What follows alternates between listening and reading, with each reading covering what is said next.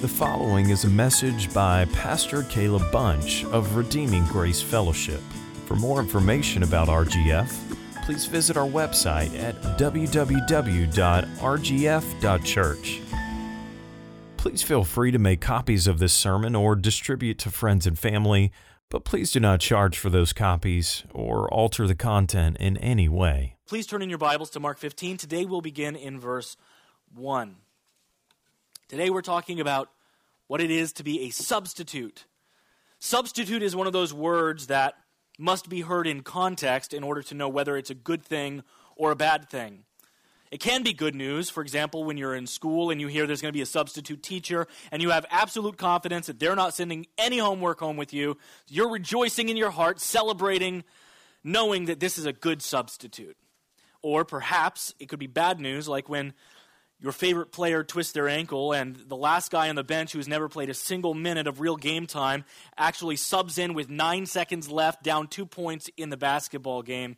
The bad substitution. You know this is bad news. Deep sorrow. My wife Ashley is the best cook that I know. She's phenomenal. Most of you have experienced the great grace that the Lord has given her to be incredible in the kitchen. She especially excels at baking delicious and very unhealthy desserts.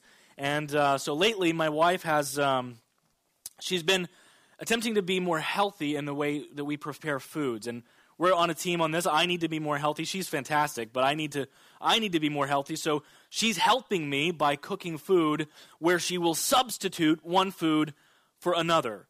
I guess this is a strange underground renaissance or some kind of culinary revolution where people are trying to sneak vegetables into their meals. So sometimes I use oil instead of dressing on my salads, or I use ghee instead of butter, or I eat pancakes that are made of cauliflower instead of Bisquick, because substitution.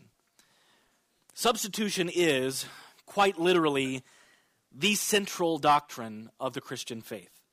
Jesus in my place. It is the idea of an unfair but merciful trade where Jesus took all of the blame and all of my punishment and my sin so that I would be set free. Substitution. The theologians call this penal substitutionary atonement. And one of the best examples of substitution in the entire Bible is found right here in the text that I am about to read to you this morning. So please follow along in your own copy of the Scriptures as I have the great joy of reading to you from God's Word. Mark 15, verse 1. And as soon as it was morning, the chief priests held a consultation with the elders and scribes and the whole council. And they bound Jesus and led him away and delivered him over to Pilate. And Pilate asked him, "Are you the king of the Jews?" And he answered him, "You have said so." And the chief priests accused him of many things. And Pilate asked him, "Have you no answer to make? See how many charges they bring against you?" But Jesus made no further answer, so that Pilate was amazed. Now at the feast, he used to release for them one prisoner for whom they asked. And among the rebels in prison who had committed murder in the insurrection, there was a man called Barabbas. And the crowd came up and began to ask Pilate to do as he usually did for them. And he answered them, saying, "Do you want me to release for you the king of the Jews?" For he perceived that it was out of envy that the chief priest had delivered him up. But the chief priest stirred up the crowd to have him release for them Barabbas instead. And Pilate again said to them, "Then what shall I do with the man you call the king of the Jews?" And they cried out again, "Crucify him." And Pilate said to them, "Why? What evil has he done?" But they shouted all the more, "Crucify him!" So Pilate, wishing to satisfy the crowd, released for them Barabbas. And having scourged Jesus, he delivered him to be crucified. Let's pray.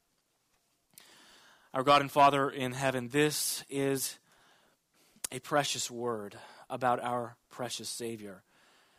God, I pray that as we see the person and work of Jesus Christ today, that we would not be able to see it and walk away unmoved, that you would, by your Spirit, change us. God, I pray for every heart that we would incline our ears to you, that we would reach out to you declaring we need you. And God, I pray that you would answer by the working of your Spirit, by changing us, by opening our eyes to our own sin. Lord, areas of our lives that we might not even acknowledge are there or that we have forgotten. God, I pray that you would please, by your Spirit, reveal to us how we can walk in the light as you are in the light. God, I pray for each person here today that doesn't know you. Lord, I pray that you would please open their heart to believe the gospel, for only you can do that miracle. In Christ's name we pray. Amen. As usual, Mark, in his account of this event, is presenting it very rapidly and with minimal details. It's significantly shorter than any of the other three gospel accounts of Pilate's conversation with Jesus. So there will be occasions here where I'm going to jump outside of Mark's gospel to draw in information from the others. But when that will take place, I'll put those verses up on the screen behind me so that you can see them. But for the most part, I would like for you to stay here in Mark chapter 15 so you can follow along and let your eyes see and become familiar with these words. Last week, we heard about Jesus' trial before the Sanhedrin, where he was condemned by Caiaphas, the high priest. This week, we're going to focus our attention on the civic trial of Jesus, which occurred before Pilate. Now, our examination of this text this morning will function somewhat as a character study of the main figures that we see in these verses.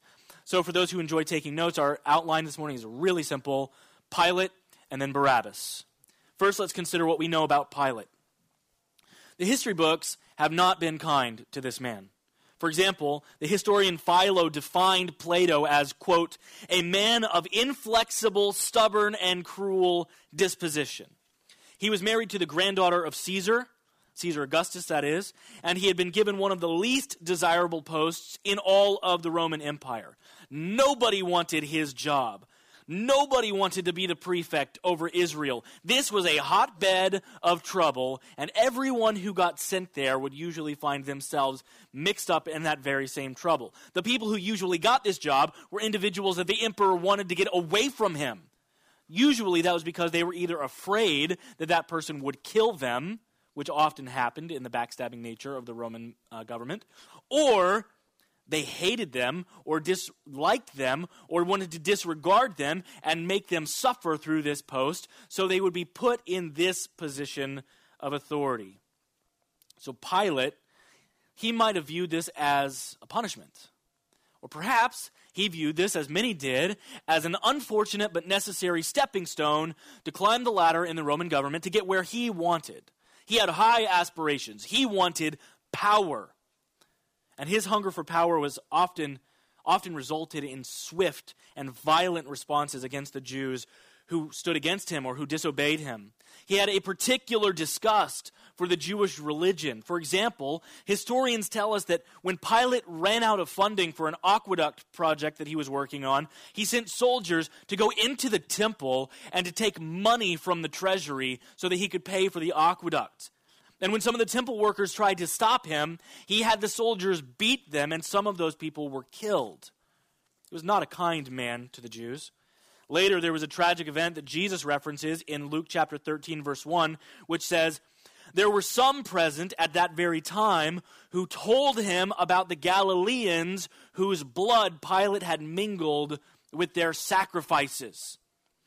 You can see that there was no fear of God before this man's eyes, nor did he care about the lives of the people he was supposed to rule over.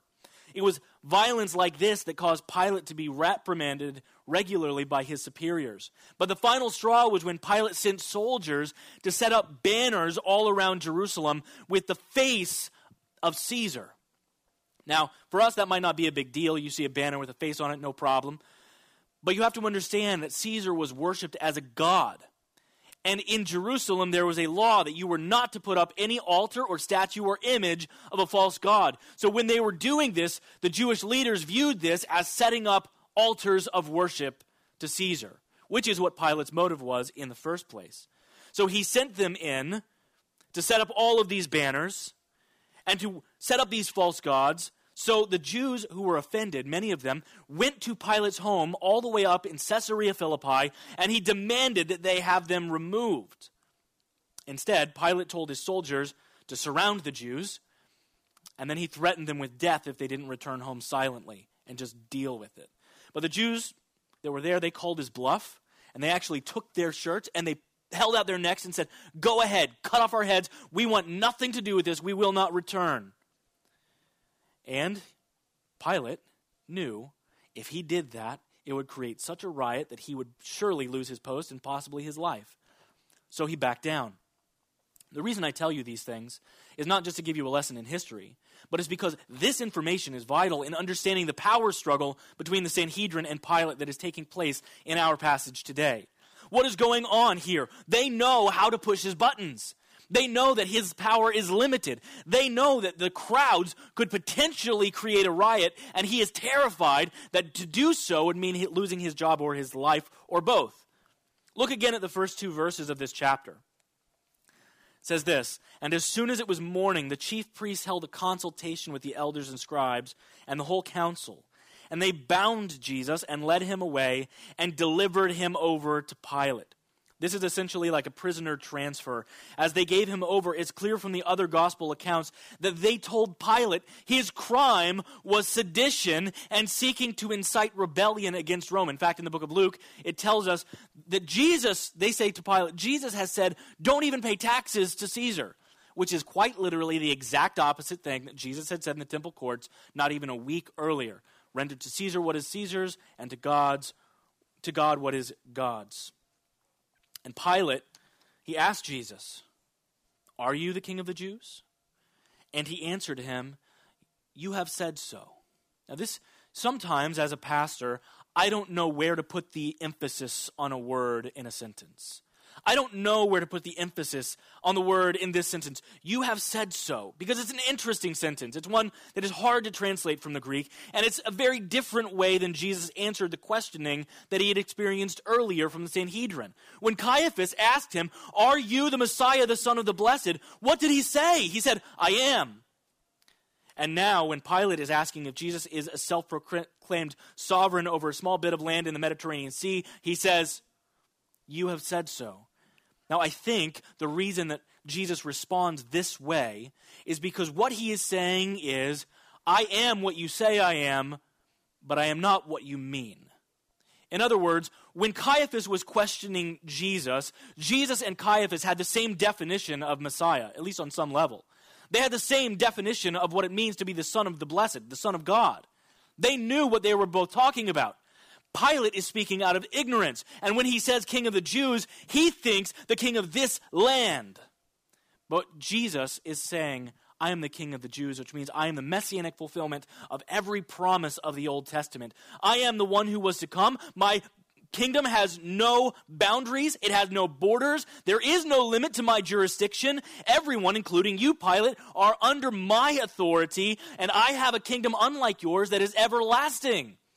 He doesn't get it at all when he says, "So you're the King of the Jews." He's thinking some minor guy who's going to reign for 4 or 5 years till somebody stabs him and kills him and takes his place. No, Jesus and Pilate have a different definition. So he says, "You have said so." In other words, the words you are saying they are correct, but your definition is not. Follow along now in verse 3. "And the chief priests accused him of many things. And Pilate again asked, 'Have you no answer to make? See how many charges they bring against you?' But Jesus made no further answer, so that Pilate was amazed." Now please understand, because Jesus is the king, Pilate thinks that Jesus is on trial before him. But in reality, the opposite is true. Pilate is currently on trial before Christ. And Pilate is the one who here is going to show himself an imposter. Here what we see taking place is that there is an awe in Pilate. He is amazed at Jesus. He is amazed at him because this is a different kind of prisoner than anyone that has ever stood before him before. No one acts like this guy.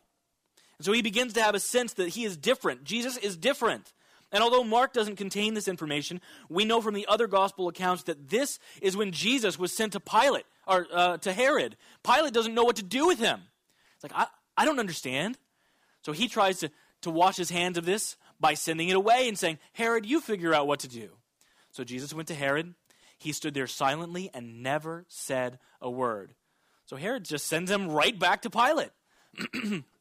Therefore, Mark skips over that part, and when he comes back, Pilate knows now he is going to be the one that is responsible for determining the fate of Jesus. And he's uncomfortable with his position because he realizes and recognizes this is an innocent man. So he devised a plan. He developed a scheme to get out of any responsibility of punishing or crucifying or executing this innocent person. So it was customary at that time for Pilate to release one prisoner during the Passover feast. We see that the Roman people did this occasionally when they had conquered a region. That's one way that they would make nice with the people that they had conquered. They say, okay, well, we've arrested a lot of you. Pick one and you can be set free. So Pilate had instituted this procedure. So in verse 8 we read, "And the crowd came up and began to ask Pilate to do as he usually did for them. And he answered them, saying, 'Do you want me to release for you the king of the Jews?' For he perceived that it was out of envy that the chief priests had delivered him up." See, Pilate has an idea. The chief priests hate Jesus. The religious rulers hate Jesus. But I know the crowds don't hate Jesus. I know that they have cheered him when he was in the temple and when he was questioned. Surely, as he is in the temple courts, this word is getting out to Pilate. He knows that they had sung alongside of Jesus, "Hosanna, blessed is the Son of David, who comes in the name of the Lord," as he is going into Jerusalem a week earlier. He knows these things. He knows that Jesus has been popular, so he thinks, well, the chief priests are just envious. I'll just have the crowd release him. It's my back door here. I don't have to say no. They can say no for me. So he passes along all of his responsibility to the crowd. As verse 10 explains, Pilate has seen through all of the accusations. He knows that there is no validity in them. Yet instead of doing what he was supposed to do as a judge and releasing an innocent man, he decides to hand over his responsibility to others. Verse 11, "But the chief priests stirred up the crowd to have him release for them Barabbas instead." This word instead, substitution. "And Pilate again said to them, 'Then what shall I do with the man you call the king of the Jews?' And they cried out again, 'Crucify him.'" One scholar once said, this is the most chilling sentence in the entire Bible. Crucify him. The Jews hated crucifixion. It was a torture that the Romans had oppressed the people with by crucifying those who were criminals or arrested as enemies of the state. And they hated the notion of crucifixion. It was considered a great evil to have someone crucified. Yet what they hear coming from their own mouths is, "Crucify him." An innocent man, crucify him. This demand was absolutely shocking. The crowds were demanding that Jesus be put to death by the cruelest form of execution ever known to man. And Pilate knows this man is innocent, and he doesn't want to do it. You can sense the reluctation in his voice, in his heart, when he says in verse 14, "Why? What evil has he done?" But they shouted all the more, "Crucify him." Notice this. When he says, "Just give me a reason. Just give me a reason. What has he done?" They say nothing. All they say is, "Crucify him." There is no accusation because he is innocent and pure and perfect. So Pilate, wishing to satisfy the crowd, verse 15, released for them Barabbas. And having scourged Jesus, he delivered him to be crucified. Last week we talked a long time about justice. So although this passage is rich with things to say about injustice and the unjust judge that Pilate was, I would like for us to consider instead these verses in another way. John 18:38 tells us that Pilate told the crowd, "I find no guilt in him." Yet Pilate still handed him over to be crucified. It's important that we should see that this is nonsensical. This is bizarre. This is wrong. Anyone with a moral compass looks at this and says, what is wrong with this situation?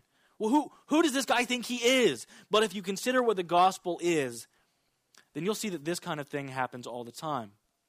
When we evangelize, when we tell others about the gospel of Jesus Christ, what we are doing is we are setting Jesus before them. And we are telling them to judge for yourself, who is this man? Is this man the Son of God? Is this man your authority? Is this man your king? We give them the information, and they immediately begin to put Jesus on trial. Some people are, like what Romans 1:30 calls, God haters. You've probably encountered some of those people. These are people who become filled with rage as soon as you start to tell them that you're a Christian. These are the people that threaten to call the Freedom from Religious Foundation because you hand them a pamphlet about your church. These people hate God, and even the notion that you would speak about God to them, they get bitter and frustrated and turn bright red in the face. These people are like the chief priests. They're the ones who are out and out hateful against God.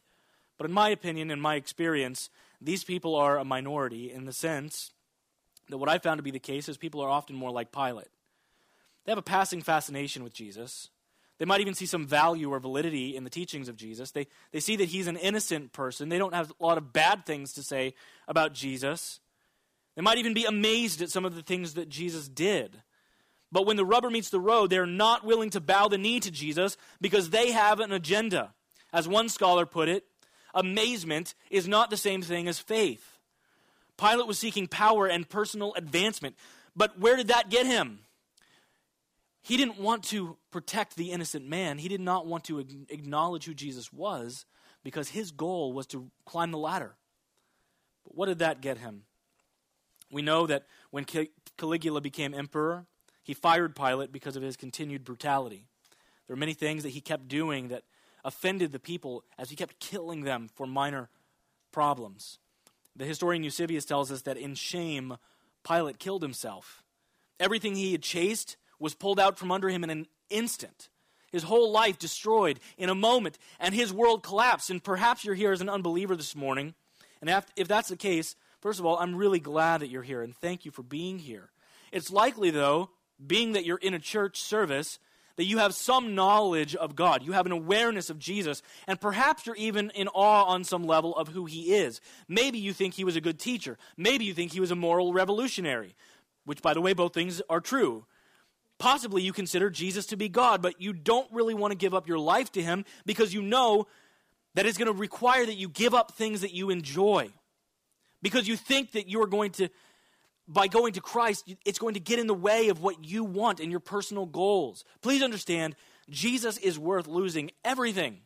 He is worth losing everything on earth. He is the treasure of the universe. So perhaps you will achieve every goal. Maybe you will be very different than Pilate. You won't lose your job. You won't kill yourself. Instead, you will get everything in your life that you ever run after and seek and desire. But guess what? Someday you're going to die. Then whose will these things be? Someday, all of the things that you were striving for, your great-grandchildren won't remember them. They will know less about you than you know about your great-grandparents. Most of us are going to outlive our own reputations. So let me ask you, is it worth it? It's not. Pilate stood before the maker of the universe, and he washed his hand of the whole situation, but that would not be the last time that he would stand before the maker of the universe. Pilate stood before Jesus in the judgment, and unless our historical sources are absolutely wrong, and he actually did trust Christ before his death, which I don't believe is the case, then he is forever under the wrath of God. And if you're here and you don't know Jesus in a saving way, that's you too. So I want to plead with you today, look at this man Jesus. As I am speaking about him, you are setting him on trial in your heart, and you will either bow the knee to him, or you will stand and say, no, I would rather serve and worship and honor myself. That is your choice this morning, and I am calling out to you, if you don't know Jesus Christ, do not sacrifice the truth of the gospel for lesser things. Let's continue on now by considering and taking a closer look at Barabbas. Mark describes this man as a rebel, as a murderer, as an insurrectionist. He was a leader among the zealots. He was a violent political activist. He hated the Romans, and he had been involved in an uprising. We don't exactly know historically what it was. There were a lot of these little uprisings that took place. Mark just calls it the uprising. So we know that he was involved in some kind of violent militaristic act. We would call this man in our modern world a terrorist. And so he had been caught. He had been imprisoned, and now he was scheduled for execution. Barabbas' name is also interesting for us here because it just means Bar, son of, Abbas, the father. The son of the father. This man is a counterfeit son of the father standing across from the true son of the father. But that wasn't his first name. Barabbas is like a descriptor. They didn't have last names in the Old Testament period in the time of Christ. They didn't use names like that. They would get a descriptor. like Joseph of Arimathea, somebody from Arimathea, or you were called by the name of your father. So that's why Jesus calls Peter Bar-Jonah as they're walking on the road to Caesarea Philippi. Likewise, in some of the early manuscripts of Matthew 27:16 and 17, it refers to Barabbas as Jesus Barabbas. Jesus was a very common name in those days. It was a name very similar to like John or James or Robert or Mary today. But the crowds were told to choose between two people, Jesus, the Son of God, and Jesus, the Son of the Father, who was an imposter. Consider the fact that these two people could not be more different. This man, Barabbas, is like the bizarro version of Jesus. Jesus was gentle. Barabbas was violent. Jesus was showing power by restraint, and Barabbas sought power by force. Jesus was gaining followers by changing their hearts and filling them with love, and Barabbas gained a following by seeking to fill his followers with hate and animosity for the Romans. And what's so shocking and, to me, sickeningly ironic about this whole thing is that this guy is exactly what Israel keeps saying they want in a Messiah.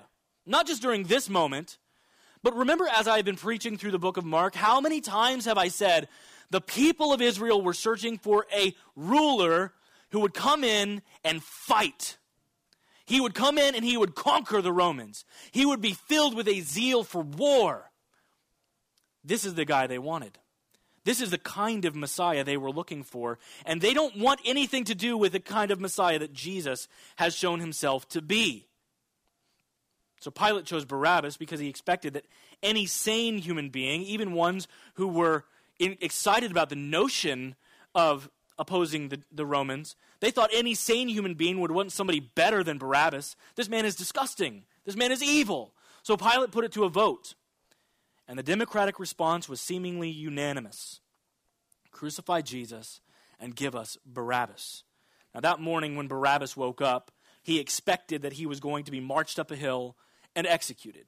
That was his full expectation. This was his last day on earth. But please understand, when I say these things, there was always intended to be 3 crosses on the hill that day. A criminal on the right, a criminal on the left, and Barabbas at the center. But when the guards came to get Barabbas, they didn't make him carry a cross. When they came to open his cell, instead of tying his hands, they released him and told him, "You're free to go. All of the charges against you have been dropped. Everything that you have ever done to break the law has now been erased. Get out of here." Now I wonder if he looked over the walls of the city that day and he saw his 2 friends being executed.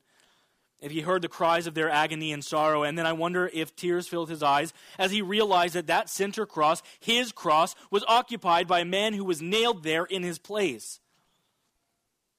Substitution. But this is only a physical picture of substitution.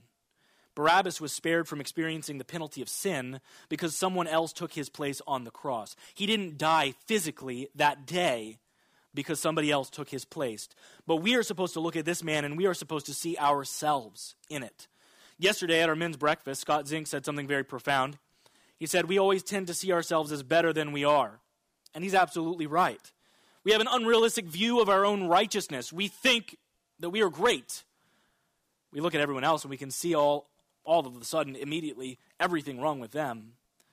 But when we look in the mirror, we seem to think highly of ourselves. Please consider that the Bible never, not even once, refers to you as a good person. For some reason, we are naturally always inclined to think that we are. As you evangelize, as you share your faith, you will always hear people say to you, I'm a pretty good person. That's not even a biblical category. It's not there. Why do people always say that? And you know what? Even if you haven't, that's where your mind goes.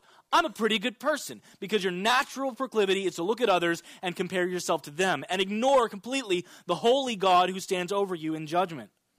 Barabbas was a murderer. He was a killer. But according to 1 John chapter 3:15, everyone who hates his brother is a murderer. And you know that no murderer has eternal life abiding in him. Have you ever had hatred in your heart for another person. You might say, well, I'm no insurrectionist, but listen to me. Every time that you've ever broken the law of our country, if it's not in order to honor God by ignoring their commands, if you are just choosing to break their rule, then you are defying God by defying the rulers that he set over you.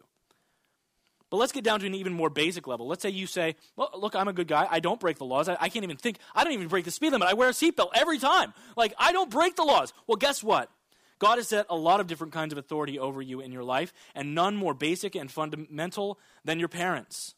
The Bible is very serious about the relationship of you with your parents, and obviously, I'm not speaking in children's church this morning. I'm speaking to people who've grown up. This stuff happened a long time ago, but I can tell you every one of you here is just like me, and just like my kids, and just like your kids. You're a sinner who disobeyed and who did things that they told you not to do. And they caught you sometimes. Most of the time, they probably didn't. You got away with a lot of things from them, but God saw every one of those things. Every last one of your sins against them was a form of insurrection against the one who set them up as your authority. You are not just offending your parents, you are offending God. That is why those who are disobedient to parents makes the list of people who are not saved in 2 Timothy chapter 3. Those people who are self-condemned. And at the root of every sin, at the very basic level of sin, is pride. And at its core is the notion that you are a good person, and more than that, you perceive yourself to be God. And everything else and everyone else should serve you. Pride has a billion expressions. We're impatient because we think people and things should work on our schedules because we deserve it. We covet and we're filled with envy because we think that we deserve something more than somebody else. We lust because we think that we should have the right to gratify our flesh however and whenever we want. We are filled with greed and we become materialistic because we think that we deserve to have a kingdom for ourselves. I could go on and on and on, but please understand, everything I just mentioned is all stuff that just happens in your mind. I'm not even talking yet about stuff that you do with your body or with your mouth. As we express our sins outwardly, we see constant forms of pride and sin. Yesterday, Jean did an awesome job leading us in the men's breakfast as we studied the Bible. We discussed how James teaches that the tongue is a restless evil, full of deadly poison. And one of the greatest gifts that God has ever given us is our tongue. The ability to speak and communicate and show love and affection for others and edify others and to praise the Lord with our tongue. Yet with it, although we are supposed to do that, we use it instead to sin and to sin and to sin. Let me just give you a few of them. There are many that don't make the list. With it, we take the name of the Lord in vain. Lying, gossiping, slandering, backbiting, spreading rumors, deceit, extortion, railing, slander, defrauding, breaking promises, craftiness, hypocrisy, dishonesty, whispers, idle words, withholding the truth, double-tongued, bragging, boasting, flattery, exaggerating the truth, whining, speaking evil of others, grumbling. Now, these are all biblical terms that are used. I'm not making these up. The Bible calls all of these sins, and this little tiny muscle that you have in your mouth has been turned by the devil and by your heart and by the nature of sin that dwells within you into a weapon of mass destruction. A heroin addict becomes a slave to their drug. In a similar way, the Bible tells you in a much more permanent and unbreakable way that you and I are naturally born as a prisoner, as a captive, as a slave to sin. And each time we serve our sin master, what we are doing is worshiping on the altar of someone or something other than God, usually our own. Consider how the late R.C. Sproul explained this in his masterpiece book, The Holiness of God, which, by the way, there I believe is still one more copy that you can pick up for free back there on the back table if anyone's interested. He says this: sin is cosmic treason. Sin is treason against a perfectly pure sovereign. It is an act of supreme ingratitude toward the one to whom we owe everything, to the one who has given us life itself. Have you ever considered the deeper implications of the slightest sin, of the most minute peccadillo? What are we saying to our Creator when we disobey Him at the slightest point? We are saying no to the righteousness of God, and we are saying, God, your law is not good. My judgment is better than yours. Your authority does not apply to me. I am above and beyond your jurisdiction. I have the right to do whatever I want to do, not what you command me to do. But here's the kicker. Like, you might see this as a list of things that are bad that the Bible says about you. Please understand, just one of those sins committed even at any time is worthy of judgment. It makes you completely guilty. There is no statute of limitations in the courtroom of God. James 2:10 says, "For whoever keeps the whole law but fails in one point has become guilty of all of it."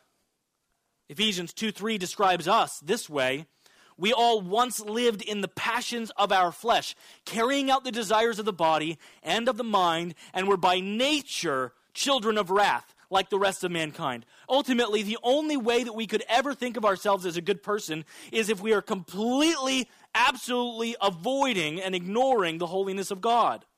He is absolutely pure, he is perfectly righteous and holy and good. And when we intentionally set aside his holiness, then we can move on to anything we want.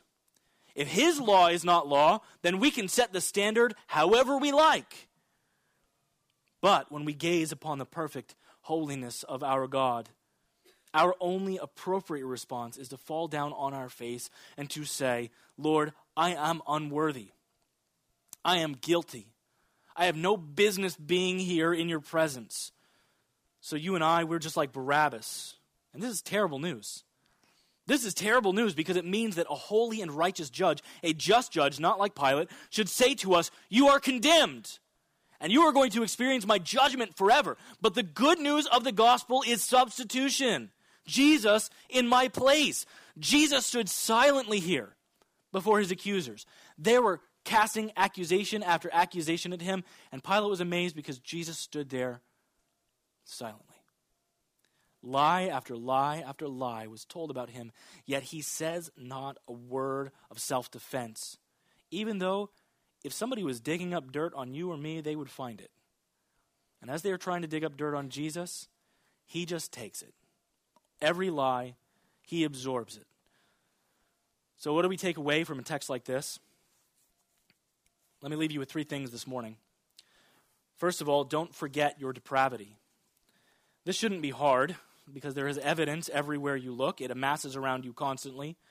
But I want to encourage you to recognize it. See it for what it is. Call it for what it is.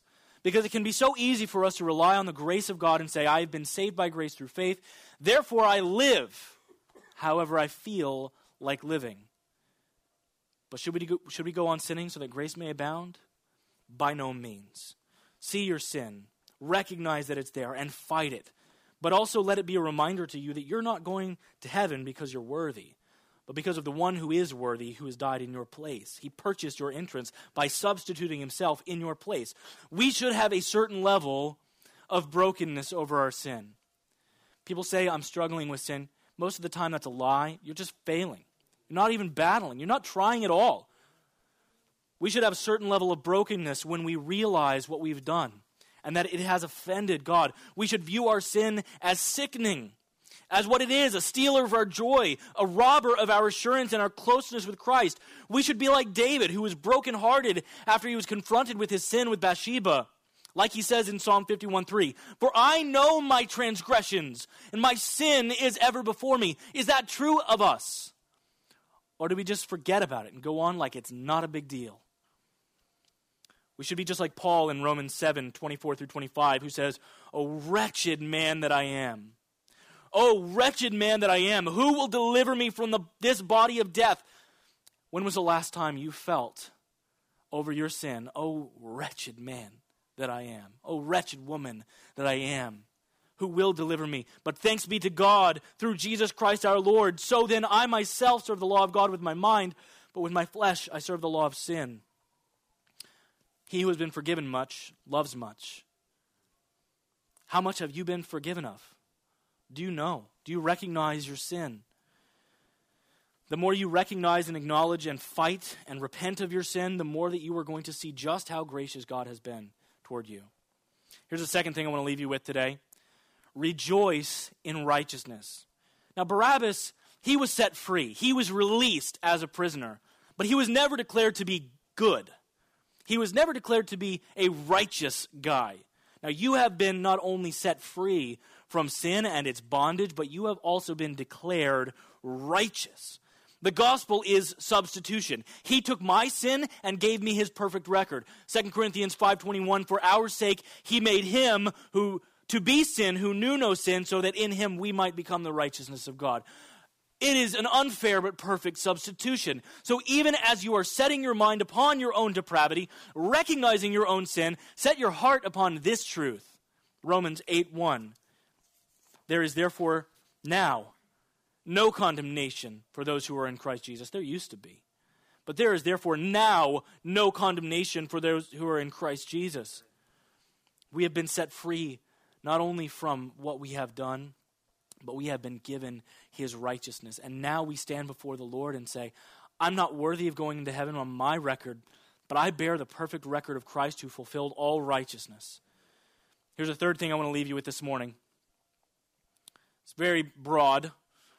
This is something that I preach every Sunday in one form or fashion, so this is perhaps the most general of applications that I will ever give. But it's simply this: live like you have been saved. Barabbas might not have changed his life. We don't know. We don't know what he did the day after the crucifixion. We don't know if he continued on in his murder and insurrection. We don't know. But you and I are called to a newness of life. We have not been just saved. We have been given a new heart, one that is able to honor God and obey him freely. We have been given the ability to experience true joy, the fullness of joy. And we have been given the ability to express genuine love. We've been given the Holy Spirit, who begins to cultivate the fruit of the Spirit in our hearts. And we are no longer living for ourselves, so we can be selflessly devoted to others. We have been saved so that we can delight in our Savior and sing to him without any kind of hesitation or limitation. So I want to remind you, live like you have been saved. Earlier today, as we were preparing for the Lord's Supper, Steve said there are many weeks when I get to Sunday and remember, oh yes, God is real. And I'm responsible to him. And I need to live life the way that he has declared that I should live life. It's easy for us to wake up on a Monday morning and have forgotten that completely. In fact, I was reading just a few months ago this statistic that said by Tuesday morning, the average churchgoer has forgotten every word of the sermon preached on a Sunday. I recognize my limitations. You're not going to remember the words that I say, but remember Christ. Remember Christ tomorrow morning when you wake up. Thursday, when you haven't been in church for a few days. Remember Christ. I encourage you to be part of the community groups and doers groups and all sorts of whatever we ever do in terms of being in fellowship together for the rest of the time we are with one another in the church. But please remember, apart from that even, every moment of your life, set Christ before your eyes and live for him. For we know that what we've been saved from, and we know what we've been saved to. So how can we help but be changed? Let's pray. God, I pray that for every word of this text, you would impact our heart. Lord, I pray that there is not one thing that you desire for us to learn that we will not. I pray that each person here will be convicted in a unique way to become more like Jesus. God, I pray that this would not be quickly forgotten, that we would be reminded daily of the great and surpassing worth of your Son, and that we might see him on the cross, recognizing that it should be me hanging there. And God, I pray that we would recognize each and every day, Jesus has died for me. Lord, I pray for anyone here that does not know you, who cannot say that. Please, Lord, open their eyes to the gospel. Let this be their day of salvation. In Christ's name we pray. Amen.